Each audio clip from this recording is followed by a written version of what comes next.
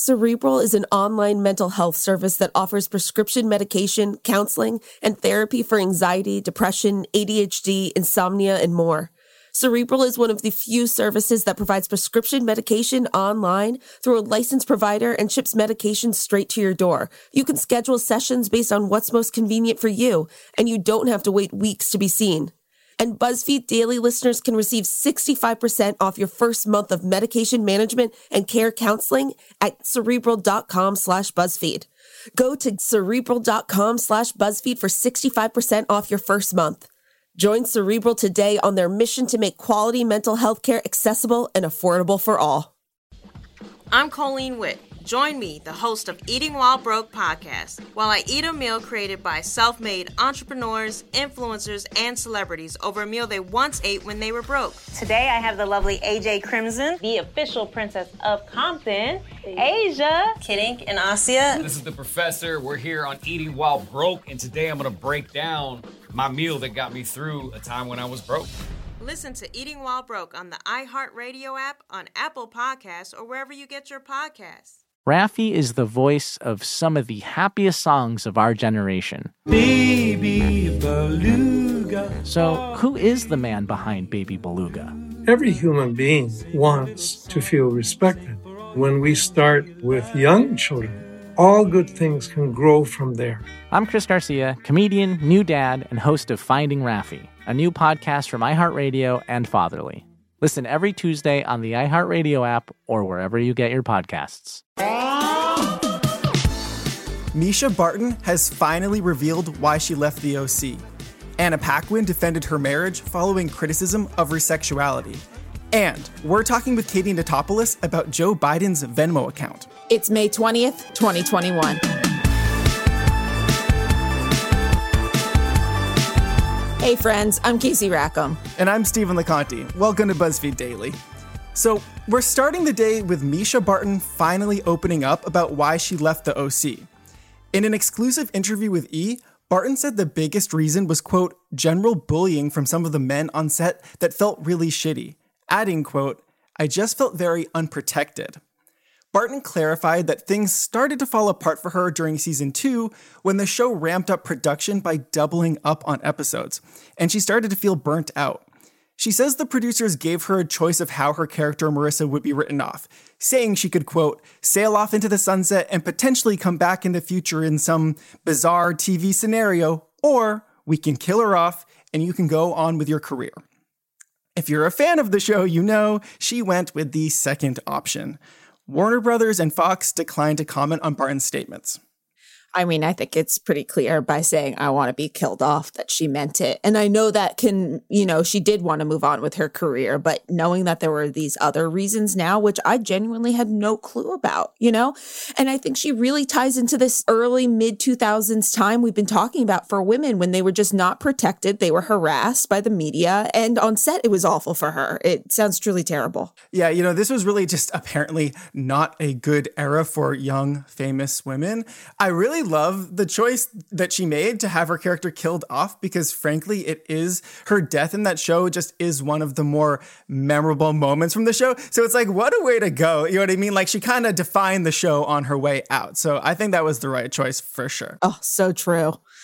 Okay, so Stephen, we're moving on to something that I have so many feelings on.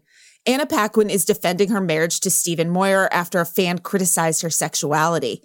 This started when Paquin, who identifies as bisexual, posted to Instagram about Pride Month, writing, quote, the folks who put their bigotry on display in the comment section of my recent post, why don't you hit that unfollow button right now? And because the internet is a terrible place, people commented on that post. Many of the comments said that she can't identify as bisexual if she's married to a man, which, if you didn't know, she's married and has 2 children with her former True Blood co-star, Stephen Moyer. She promptly shut down her followers by stating, if he, my husband, doesn't have a problem with it, why should anyone else? Hashtag love is love, hashtag fuck by erasure, hashtag by pride. Paquin has addressed this before in a 2014 interview with Larry King where he asked, this. Are you a non-practicing bisexual? I am married to my husband and we are happily monogamously married. But you were bisexual. Well, I don't think it's a past tense thing. No? No.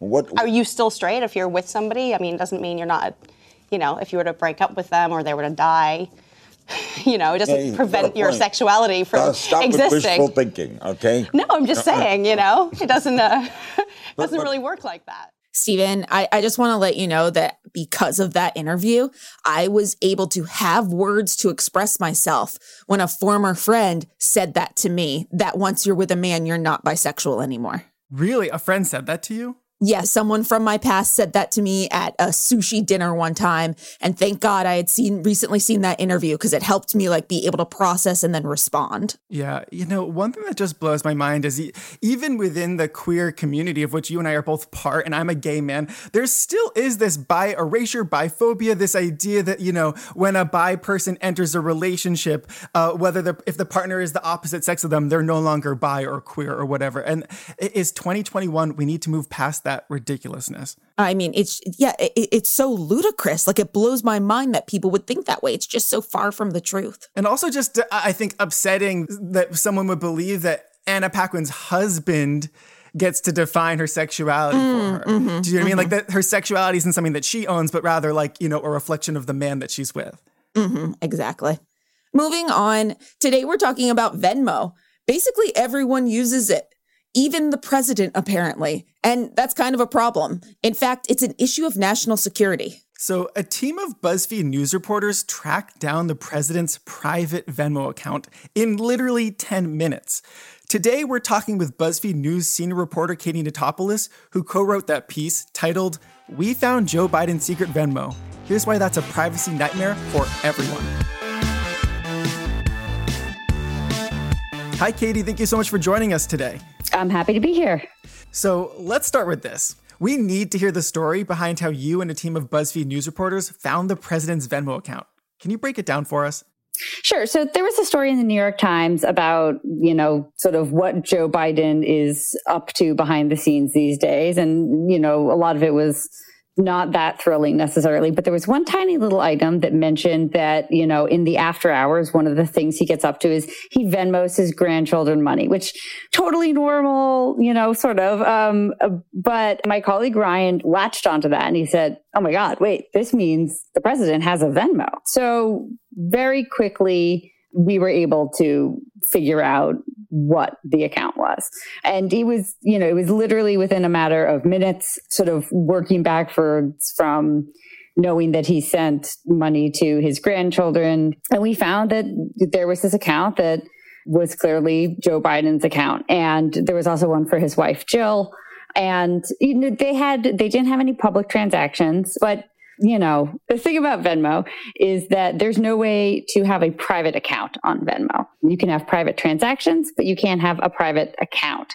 So we were able to view the existence of these through this other sort of key feature of Venmo and its sort of not great privacy, which is that friend lists are always public and anyone can look through your friend list on Venmo. And since on Venmo, you tend to upload your phone contacts, for most people, it makes it a good way to find the people you want to send money to. For someone who might be coming at this with different motivations, like a journalist, like a bad actor, it's a pretty good way to map out someone's, social network or social sphere. And that's how we were able to find it pretty quickly. The accounts have been since taken down, by the way.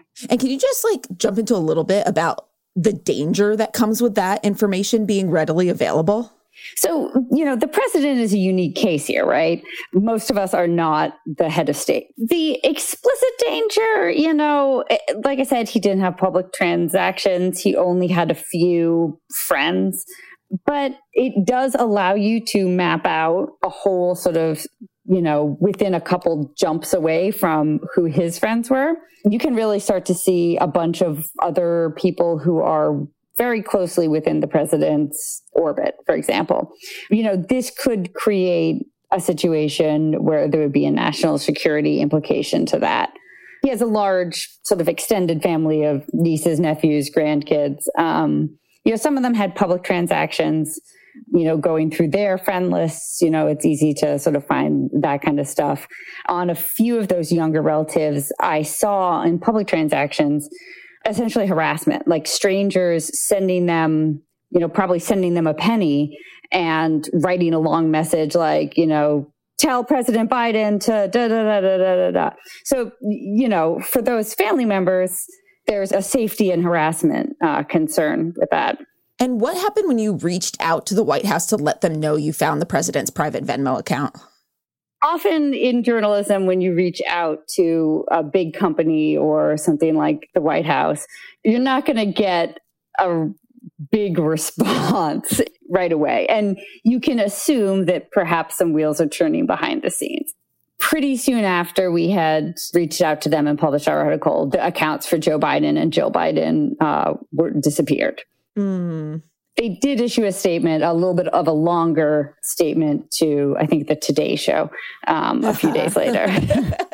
And did you get any reaction from Venmo? They gave BuzzFeed News a statement that talked about how they take the privacy and security of their users seriously, and that if you, I think, as it pertains specifically to public friend lists and how friend lists are always public no matter what, if you want, you can always delete the people on your friend list. So this seems like something the White House probably should already have been on top of, especially considering that this is not the first time this year a politician's Venmo has been found. Can you explain what happened with Congressman Matt Gaetz' account? So, that was a little bit of a different situation, but, he is involved in a bit of a scandal right now where he was Venmoing money to someone who has pleaded guilty to a variety of crimes. The story was that he was sort of procuring women that he and Matt Gaetz would have sex with, and that Matt Gaetz sent Venmo transfers to him with, and I think one of the young women directly with, some sort of comment that suggested the nature of what the transaction was for. So stupid. I feel like I don't want to fully overstate all the details of this because off the top of my head, I don't want to get it wrong. But yeah, I mean, that's a case of like, he was, allegedly was doing something very bad, right? There's no evidence at the moment that Joe Biden was doing anything bad. He seems like he was just sending his grandkids some money. Plenty of grandparents send their grandkids money. There is a big difference between the president's Venmo and the president's Twitter account, right? Like the president's Twitter account he knows full well is public. It's used in a public capacity. His Venmo account is a personal account, right? Like it's not secret in the sense that he was using it to like siphon secret funds or something, but it's personal. It's, he uses this not in relation, presumably, again, we don't know. Maybe your tax payments go directly to Joe Biden's Venmo. We have not looked into that, but presumably he's using it purely for personal use. And so something like that is something you would expect the White House to have sort of locked down and secured and maybe not allowed to exist in the way that it was existing. All right, well, we're going to take a quick break. When we come back, we're going to talk about what this means for your personal privacy.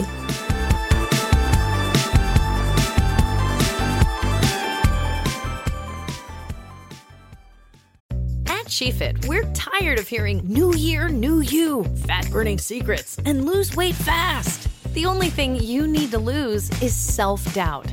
The body you're in deserves respect, love, and support. Support you're not getting from your current sports bra.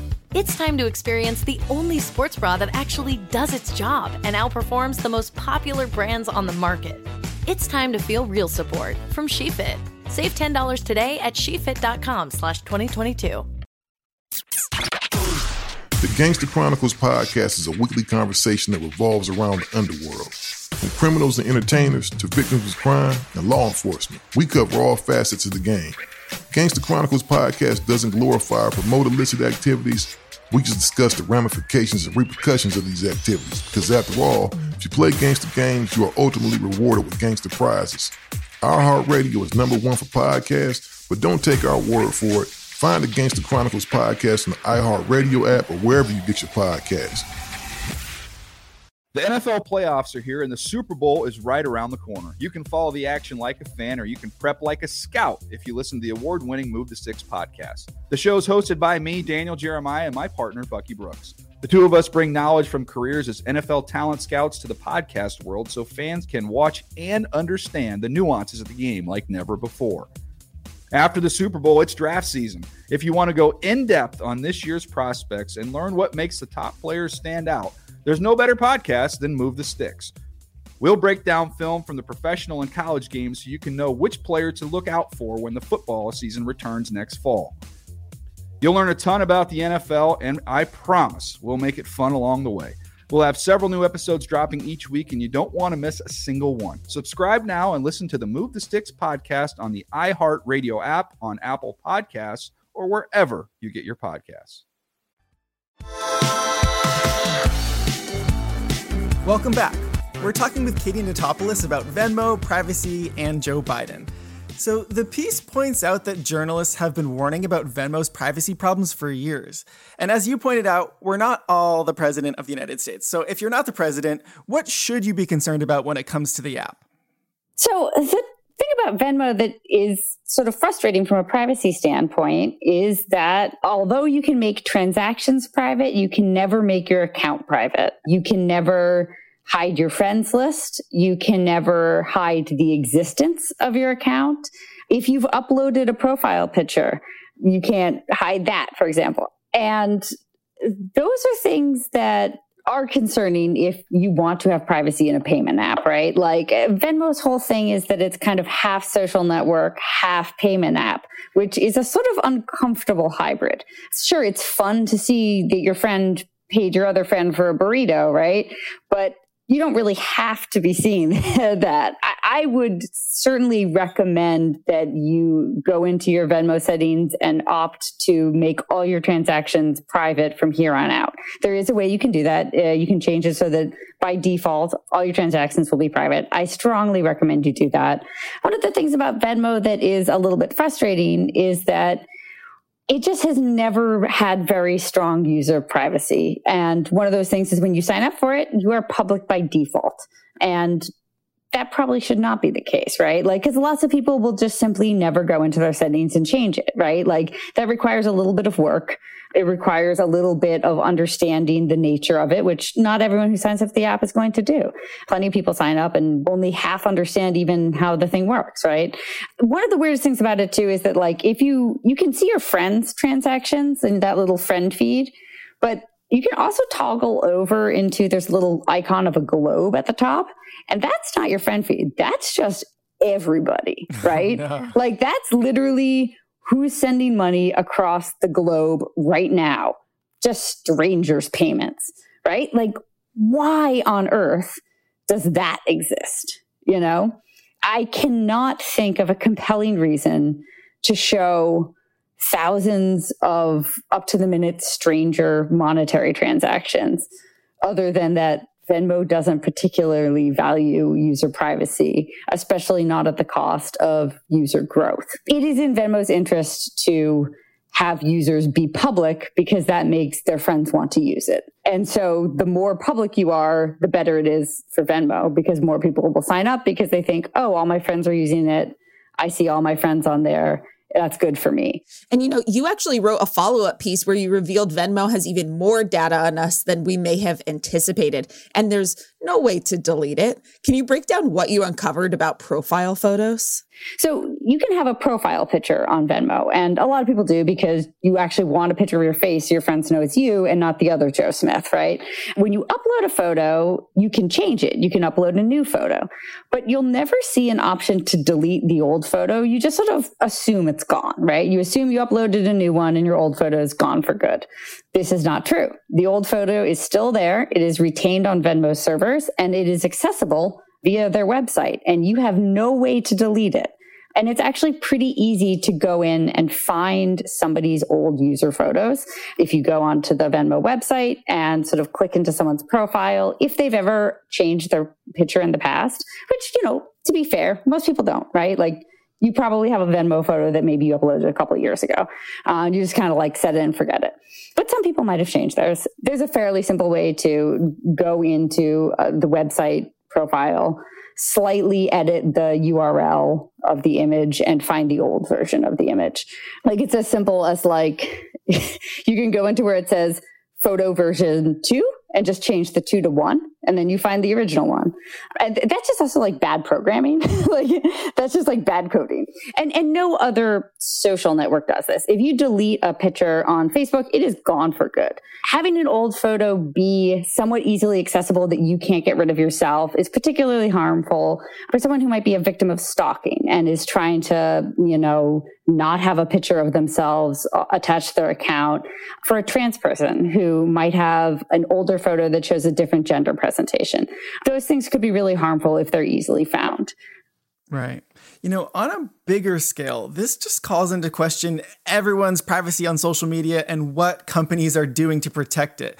What have experts said about the future of privacy features on these apps for the general public and how they should be implemented? What's funny about Venmo versus other social networks is that when we're talking about this level of privacy, really, really basic stuff like, can I make my account private? Can I literally turn off the like other people can see me function? Like Venmo is so far behind something like Facebook or Twitter, Instagram.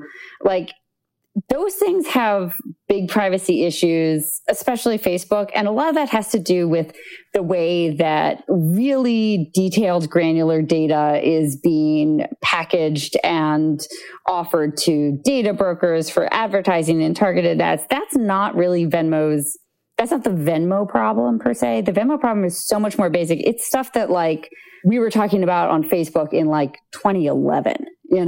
Those big social platforms have solved a lot of these really basic privacy functions of like, oh yeah, some people actually don't want to have all their personal dirty laundry, clean laundry even. They just don't want their laundry out there for anyone to be able to see. Facebook has kind of dealt with that. Venmo has not. Venmo is like stuck in 2011. They have not really significantly changed their privacy settings since they first launched, which is, I think, about 2011. They did get dinged by the FTC in, I want to say like 2017, and they sort of had to like overhaul their privacy a little bit. But all that meant was that they basically pushed out, when you opened Venmo, you got like an alert that was like, let's do a privacy checkup. And it was just like, here's how to make your transactions private, and that was about it. Well, this conversation has been both insightful and terrifying. I am definitely going to go change my Venmo transactions to private. Katie, thank you so much for joining us today. No problem. Thank you for having me. All right, that's it for today. Come back and join us tomorrow. And remember, fuck by erasure. Well said, Stephen. Thank you. Be sure to subscribe to BuzzFeed Daily on the iHeartRadio app, Apple Podcasts, or wherever you go for your sound stories. And please take the time to leave us a rating and a review. It helps us figure out what you like about the show versus what you love about the show. And remember to come back for more of what you love about BuzzFeed, coming to you daily.